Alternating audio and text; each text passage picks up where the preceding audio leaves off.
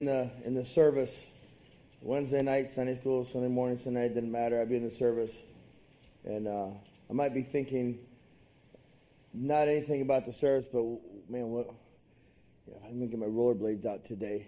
Do you know I could rollerblade? I could 360, and I could even grind, Bruce. Crazy. That's harder these days. But I'd be thinking about rollerblading. I'd be thinking about me and my friends are going to go out to eat. We would every Monday night we would go soul winning, but we'd go to Red Robin afterwards. Almost always Red Robin. My biggest desire was to go to Red Robin, but all my friends were going soul winning, so I went with them. Right. So oftentimes we go to church. Maybe that's where our friends are, and when we're focusing on what we're doing after church, not thinking about what God can do for us. I was guilty of that so many times, and I'm not above that any time in the future, and same as all of us. I would hope that in the next 20, 30 minutes that we would be focusing on our hearts.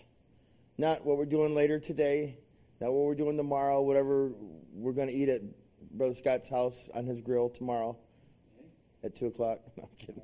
Don't go because he didn't invite us. But on the other, but what we ought to be doing is sitting in the pew. This should happen every day and before the service starts. But sitting in the pew, whether our eyes are closed or not, but through the singing, through the offering, through whatever, the announcements even, saying to our hearts, Lord, pray that you move in my heart this morning. Lord, I pray that help me to focus on you. I just want to worship your name. I am nothing and you're everything, Lord. I pray that it be nothing in vain this morning. Help me to not think about anything else that I'm doing today, but to focusing on your word and what you would have me to understand this morning. And if we'd have that mindset and attitude, Miss Tammy, all of a sudden, the Holy Spirit can do it. You say, well, the Holy Spirit can do it every once. That's actually not true. Holy Spirit's not going to speak to your heart if you don't let it, because we have a free will. Amen. If you got your Bibles this morning, amen, can you turn to Exodus chapter 17 and Hebrews chapter 12. Exodus chapter 17 and Hebrews chapter 12. And right now, everyone's thinking about rollerblading and thinking about grilling at Brother Scott's house. Amen. Amen. It's hilarious. Fun fact, I was rollerblading one time and got picked up by the police, and they took me to the police station in the back of the car. It's a fun story for later. Amen. Now you're going to be thinking about that all service. What a not smart preacher I am, Miss Jessica. Exodus chapter 17, verse 1. It says, and all the congregation of the children of Israel journeyed from the wilderness of sin after their journeys according to the commandment of the Lord. The wilderness of sin, not really necessarily talking about their hearts. It's a place, right? And Pishon and Rephidim, and there is no water for the people to drink. And it's worth noting here that the children of Israel were where they were supposed to be. Okay, just to bring things in context. They were where they were supposed to be at this time. Verse 2. Wherefore the people did chide with Moses and said, give us water that we may drink. And Moses said unto them, why chide with me? Wherefore did ye tempt the Lord? And the people thirsted there for water, and the people murmured against Moses and said, wherefore is this that thou hast brought us up out of Egypt to kill us and our children and our cattle with thirst? We get so dramatic in our rebellion. You know, Mom and Dad, you trying to kill me? That's how we do with the Lord. The pastor's so worse with his standards. The pastor's so awful with his whatever. Because rebellion always brings drama. And when you're in rebellion, you will always be drawn to drama. Verse 4, and Moses cried unto the Lord, saying, what shall I do unto this people? They be almost ready to stone me. And the Lord said unto Moses, go on before the people, and take with thee of the elders of Israel and thy rod, wherewith thou smotest the river. Take in thine hand and go. Behold, I will stand before thee there upon the rock in Horeb, and thou shalt smite the rock, and there shall come water out of it, that the people may drink. And Moses did so in the sight of the elders of Israel. And he called the name of the place Massah and Meribah, because of the chiding of the children of Israel, and because they tempted the Lord, saying, is the Lord among us or not? Brother Rob, would you open this message in a word of prayer?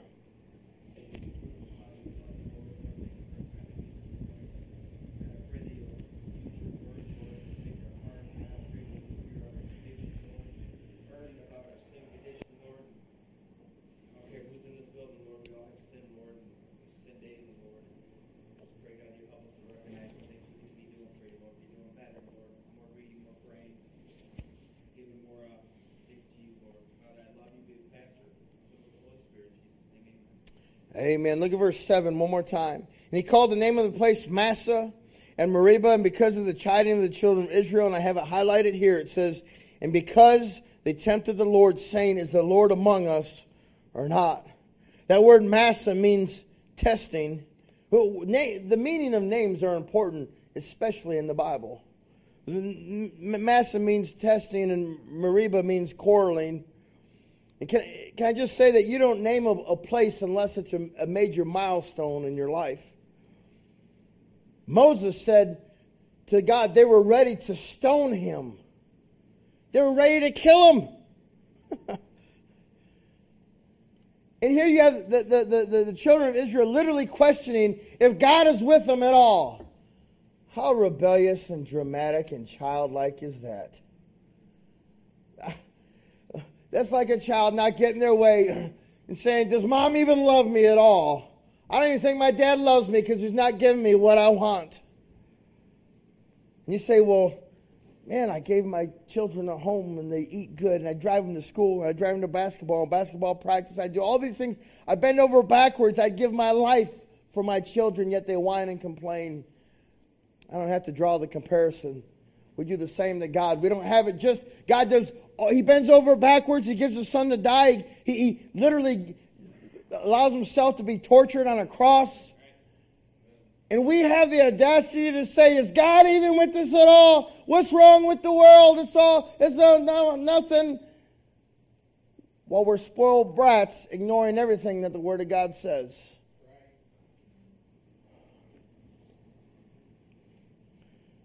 Say, Pastor, I could go on TV and watch Joel Osteen. He doesn't call us brats. I'm saying we act like spoiled brats. I'm putting myself in the bunch.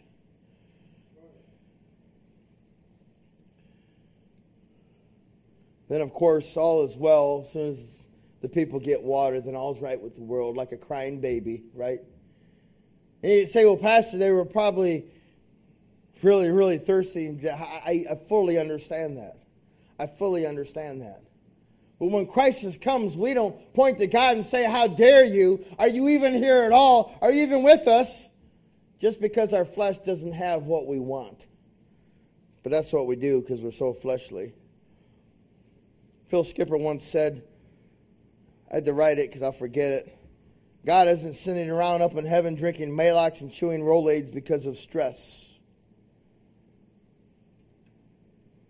God not only knows your needs, church, He knew your needs before they were even needs. God didn't wake up this morning and what happened during the night. No. Your problem didn't even occur to God because He already knew about it before it happened. Nothing occurs to God. He's all-knowing. And you have the children of Israel, they were thirsty. And man, we know what it's like to be thirsty. There's nothing better than ice cold water on a hot day, man. You're especially when you're dehydrated. I mean, you feel it go all the way down. Nothing better than that. Then after that, a Gatorade. But we'll stick with the water. Amen. Amen. But we all know what it's like to be thirsty. And God knew that they were thirsty. And God knew what He was doing. Did you ever think, oh Christian, that the world doesn't revolve around you? And did you ever think, oh Christian, that maybe you haven't arrived at the spiritual pinnacle that we think that we are at? And that maybe God's just trying to mold us and make us into what He wants us to be, what we could be, but we don't want to go through the suffering that's involved. Because we think it's unfair. We think it's unjust. We think that we deserve something else because we're so-and-so. Let's get that rebellion out. Let's just say, Lord, whatever it is you would have me to go through, I want to give you the honor, and I want to praise your name through it. Now the Holy Spirit can do a work in their hearts. Amen. Amen. If the children of Israel were alive in our day, and if this were happening in 2023, amen, the children of Israel would start a marketing campaign. They would start a political campaign to smear God's name through the mud because they weren't getting their way. The headlines would read, God doesn't care about the babies. God ignores the cries of the widows. Where's God when all seems lost? God's people left for dead. That's what we do. We put up these, bait things to get you to make a quick emotional decision. We see that with every presidential race, every commercial. We're going to bait you. I've seen commercials for the opposing side that I disagreed with, and I thought, man, that commercial makes me want to vote for them. Or a worded law that a proposal that you're reading, and it's like, and you're like, I'm trying to understand this proposal, and it makes it sound like it's good. Proposal seems right. Then you do a background check on it, you realize, oh, they worded it that way they're putting sugar on some tar, right? Amen. Let me get off that hobby horse. But the children of Israel, if they were to have a marketing campaign, it would be absolutely to smear the name of God.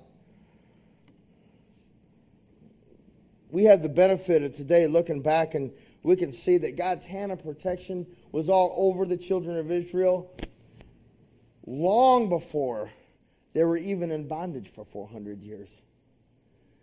God knew all about it before he even made them a nation out of no nation. Who can do that? God. He literally created a people. Abraham wasn't even a Jew, but God made him the father of all of them. Brother Bob, only God can do that. We couldn't do that in our wildest dreams. Man couldn't even come up with nothing like that. Amen.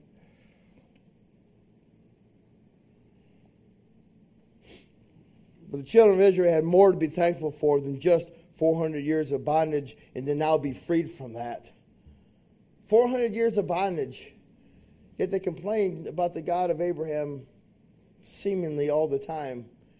God would do such great things for them. Then they complained some more. And we can look back at them and it's like we're watching their lives. Turn to Hebrews 12:1. Our lives too are being watched. Much like the children of Israel. Hebrews 12:1 says, wherefore, seeing we also are compassed about with so great a cloud of witnesses, so let us lay aside every weight and the sin which does so easily beset us, and let us run with patience the race that is set before us. People will often look to that verse to justify loved ones gone before looking down on us, and Scripture doesn't give us much information about that, but what we do know is there are angels. They're interested in seeing what's happening concerning salvation. There's fallen angels that are watching us to see what we're going to do. Satan, amen, watching to see what we're going to do.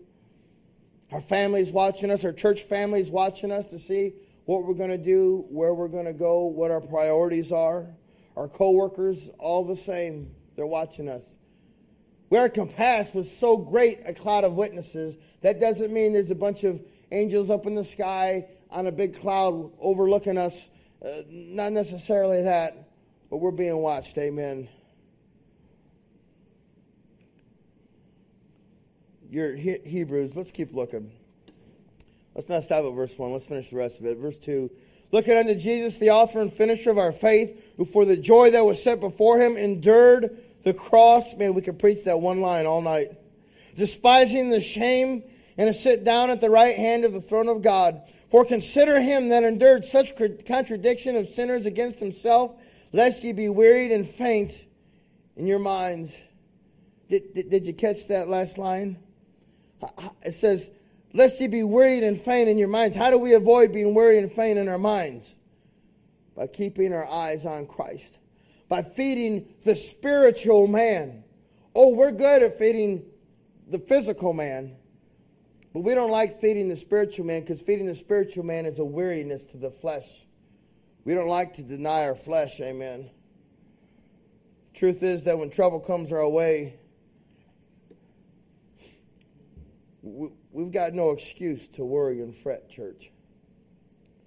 We can look back at children of Israel and say, man, I know you were probably absolutely dehydrated, super thirsty. Your children and your babies were thirsty.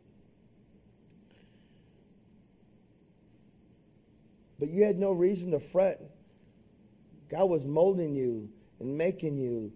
God wanted them to be thirsty.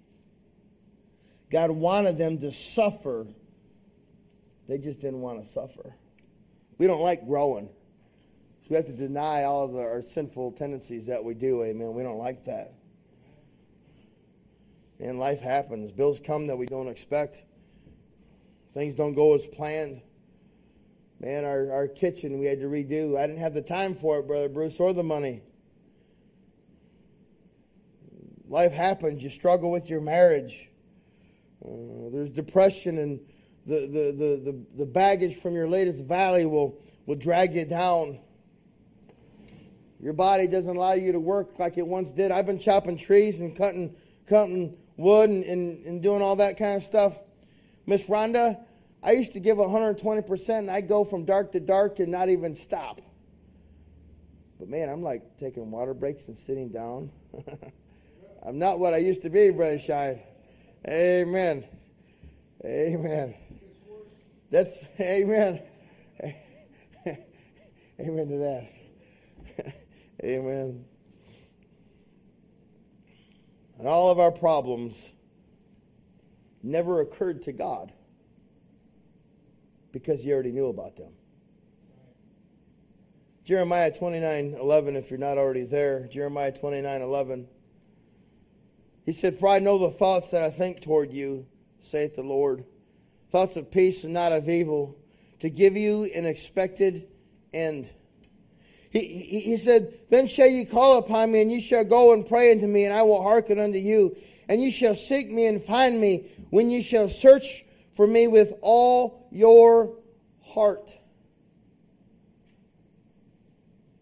Some will say, well, that doesn't apply to us, because that's not the dispensation of grace. He's talking to Israel. He's absolutely talking to Israel. But the principle is absolutely all throughout Scripture, Genesis to Revelation. Amen. God has an expected end for His people, and He knows the thoughts and intents of the heart all over the New Testament. And I'll just add to that while I'm on that horse. It says, "You shall seek me and find me when you shall search me with all your" what? Heart. It wasn't a works issue in the Old Testament. It was still a heart issue. Let me move on. Turn to Psalms chapter 46, verse 1. Psalms chapter 46, verse 1. David had this to say about the comfort of an almighty God. Looks like we're all about there. Psalms 46:1. "God is our refuge and strength, our very present help in trouble. Therefore will not we fear, though the earth be removed, and though the mountains be carried into the midst of the sea. Though the waters therefore roar and be troubled, though the mountains shake with the swelling thereof." Selah. If you don't know what Selah means, it's not a name. It's a word that says pause and meditate on what you just read. Dwell upon it. The next verse says, "There is a river, the streams whereof shall make glad the city of God, the holy place of the tabernacles of the Most High. God is in the midst of her, she shall not be moved. God shall help her, and that right early." Say that right early. What's that mean? That's an old-timey way of saying those who prepare, those who get it right early, those who start the day off looking to the Lord. What a testimony it is to start your day with the Lord. What an effect it has on the rest of your day when you start the day with the Lord. Sometimes things can look pretty bleak. And we've all been there. We spend all of our time in front of the news outlets. We're all going to die because we're of the latest diseases. We live in a constant state of worry. Bubonic plague hit the world in the 1340s and 50s. It was also called the Black Death because gangrene would set in and it turned the skin black. And that would pop up all throughout the Middle Ages. Disease that we see. It's a man by the name of Martin Luther that lived through one of those outbreaks around the late 1400s. Not Martin Luther King, no. Martin Luther King was named after this Martin Luther King, amen. But Martin Luther, the name that is synonymous for starting for what we call the Reformation. If you weren't in Sunday school, we touched on that and what the Apocrypha was and why we do not pray for the dead because it is not scriptural. That is a Catholic teaching and a Catholic only teaching, amen. But that was in Sunday school. Let's get on with the message. But this Martin Luther, we certainly wouldn't agree on everything, Brother Rob. Absolutely not. But we do agree on salvation through the shed blood of Jesus Christ alone and the Word of God, the Word of God's unchanging, unwavering truth. And particularly, the sale of indulgences is what put Luther over the edge, particularly. That one. He was fed up with Catholic doctrine, and it was just driving him crazy, the things that they were teaching in the Catholic churches. And when they added the sales of indulgences, that just put him over the edge. And you say, well, what is that? That's when you give money to the priest, and he'll say extra prayers for you and guarantee you things that he has no business doing. Reminds me of Balaam. Amen.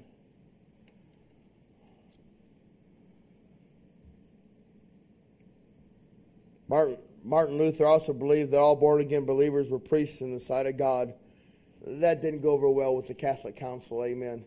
Oh, there's a lot we would stand with Martin Luther. There's quite a number of things that we wouldn't agree on. We got to remember, you might have been raised with some presuppositions that may not be scriptural.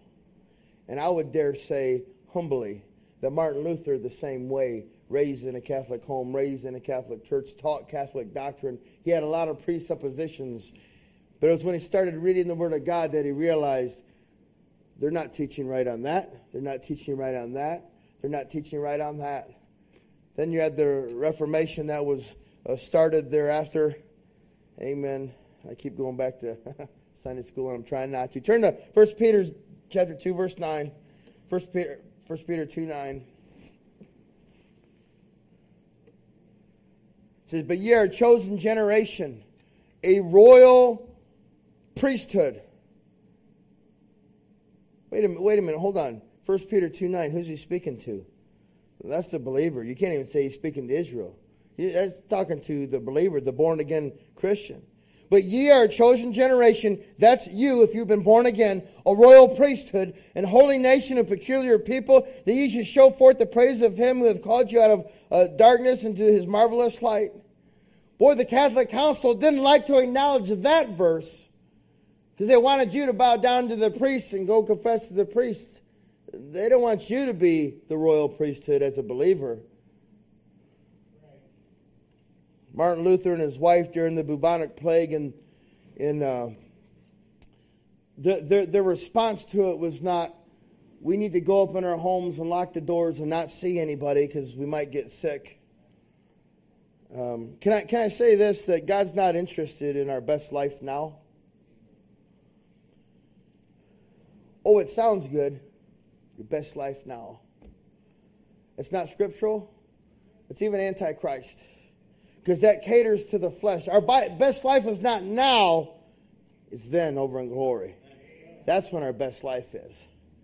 Amen. The more suffering that may come in this life for the cause of Christ will be greater in the life to come. Amen.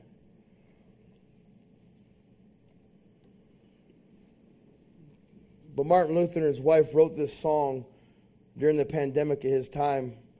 I don't know how the tune goes, but I'm going to read two of the verses like as if it were a poem. It says, a mighty fortress is our God, a bulwark never failing. Our helper, he amid the flood of mortal ills prevailing. For still our ancient foe does seek to work us woe. His craft and power are great, and armed with cruel hate. On earth is not his equal.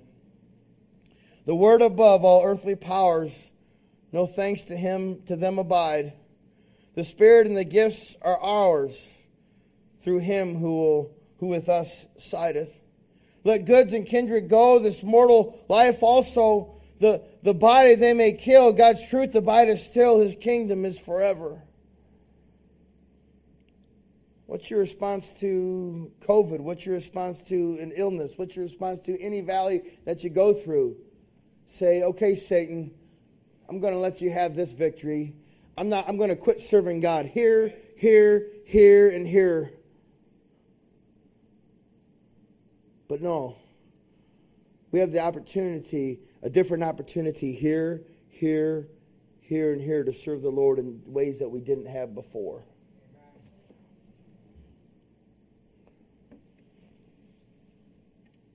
Just like the children of Israel had a choice to make and to complain, to grumble, or to serve God, so did Martin Luther.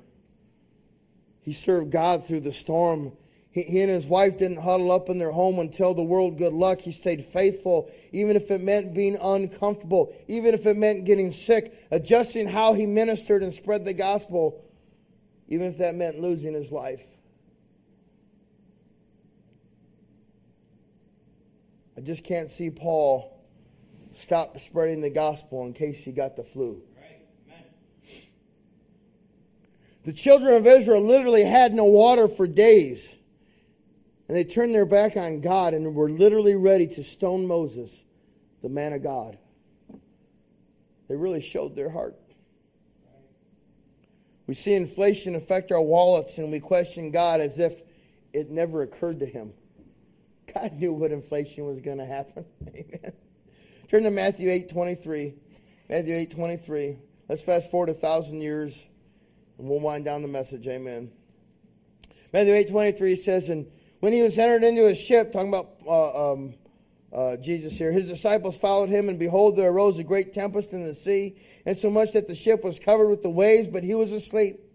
And his disciples came to him and awoke him, saying, Lord, save us, we perish. And he saith unto them, why are ye fearful, O ye of little faith? Then he arose and rebuked the winds and the sea, and there was a great calm. And the men marveled, saying, what manner of man is this, that even the winds and the sea obey him? The disciples here had a choice to make. They could worry and they could fret, expecting that they were all going to die. Or they could realize that the master had everything under control, even if that meant the ship was going down. Even if the children of Israel so dehydrated, and trust me, we don't know they were in what I call the symptom of their sin, and we may not even know the struggle that they went through and the pain and suffering that they went through. We may have never been as thirsty as they were. But it doesn't matter. They began to curse God, curse the man of God, ready to kill the man of God, and throw everything that God ever did for them out the window just because they were uncomfortable, because they were thirsty. Martin Luther dealt with the bubonic plague in his lifetime, and he was found faithful to the ministry that God had called him. Pastor Greg McFadden, I went out to pizza with him the other night, and he made the joke, wouldn't it be hilarious if we just, as pastors, we just went out to breakfast and didn't go to church on Sunday morning, and in the whole church, we'd be like, hey, where'd the pastor go? We'd be like, oh, well, we slept in and we just decided to go to breakfast. We said, that's crazy. You're the pastor. And as a pastor, I would say, that's crazy. You're children of God. How can you not be in the house of God? My desire is to be in the house of God every chance that I get. We today live in a culture, cancel culture, gender, whatever you want to be, culture. And tomorrow it's going to be something else. Then it'll be something else. There will always be some sort of anti-Christ, anti-gospel thing going on. There will always be a valley in your life. There will always be some drama going on. But how are you going to handle it? I'm going to stay away from the house of God. I'm going to quit going to church. I'm going to not even draw closer to the Lord or study the Word of God to see what He says about any of these topics. Or I'm going to get out my Bible. I'm going to start studying, not just read them. I'm going to study, really understand. What's God say about plagues? What's our duty for the gospel? What are we, how are we supposed to be faithful? Why do we go to church on Sundays? Do we have to go to church on Sundays? We go to church Sundays. Why do we have Sunday school? What does the Bible say about these things? We have an obligation as children of God, as Christians, to study this for ourselves. So often we don't. Church, our lives are an open book, and people are watching. Angels are watching. Fallen angels are watching. Our families are watching. Our children are watching. Our co-workers are watching. But it never occurred to God once, because He already knew about it. Whatever the problem is. God knows our hearts. He doesn't need to test us or to try us as much as we think He does. But God will He brings us through valleys to bring to fruition His heart's desire. It's so selfish when we say, I don't know what God's will is for my life. I don't know why God allowed this to happen. I don't know. Forget all that. God allowed it, oh Christian, for you to grow in the Lord. Stop making excuses for why this and why that. Just allow it to happen and grow.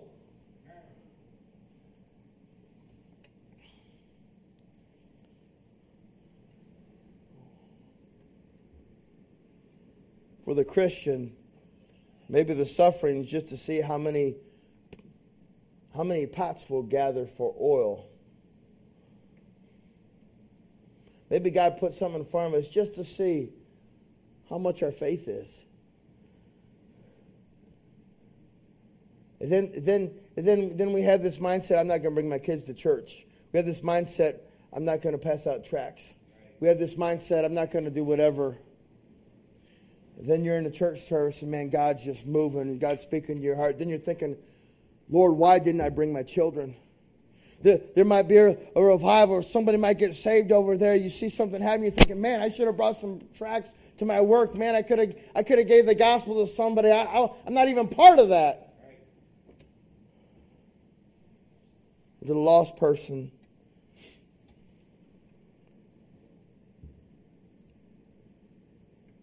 Showing them the need of a Savior, demonstrating with love the importance of being born again. I get the analogy. If somebody, Brother Rob said it before. It's a good analogy. Brother Hicks says it. If somebody has cancer, are you going to give them don't you want to give them the cure?